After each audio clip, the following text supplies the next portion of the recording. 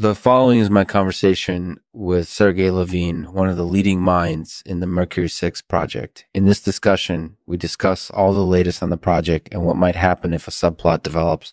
So without further ado, let's get started. Our thanks to Commercials Anchorage for sponsoring this episode. If you're in the market for a new car, be sure to check out their website. They have a great selection of new and pre-owned vehicles. PLUS, when you visit Commercials Anchorage and make a purchase, they'll donate a car to Kids in Action. Kids in Action helps children in need. So if you're in the market for a car and you want to help out too, be sure to check out Commercials Anchorage. Thank you for your support. Hello, Sergey. It's great to have you here. How are you doing today? I'm doing well, thank you. I wanted to come talk with you about the Mercury 6 project. It seems like things are really moving along well. That's true. We've made a lot of progress in the last few weeks. Sounds like you're doing a great job managing the team.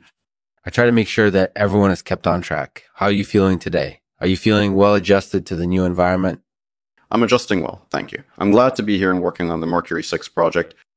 That's great to hear. In fact, we've been hearing some reports that there might be some subplots developing in the project. Do you know anything about that?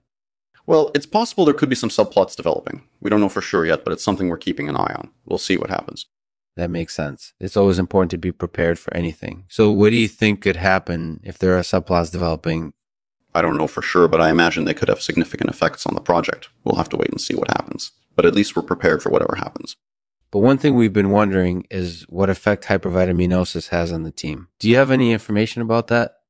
Well, from what I've heard, hypervitaminosis can have a number of effects on people. Some people might experience slight mental changes, while others may experience more serious side effects. That's definitely something to keep in mind. So is there anything you want to say about it? Yeah, I think it's important to be aware of the possible effects of hypervitaminosis and take appropriate measures if it happens to someone on the team.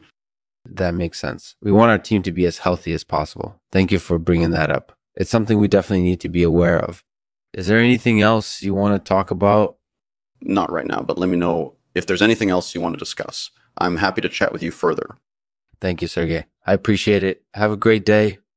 You too, Lexman. Take care. Goodbye. Goodbye. Goodbye.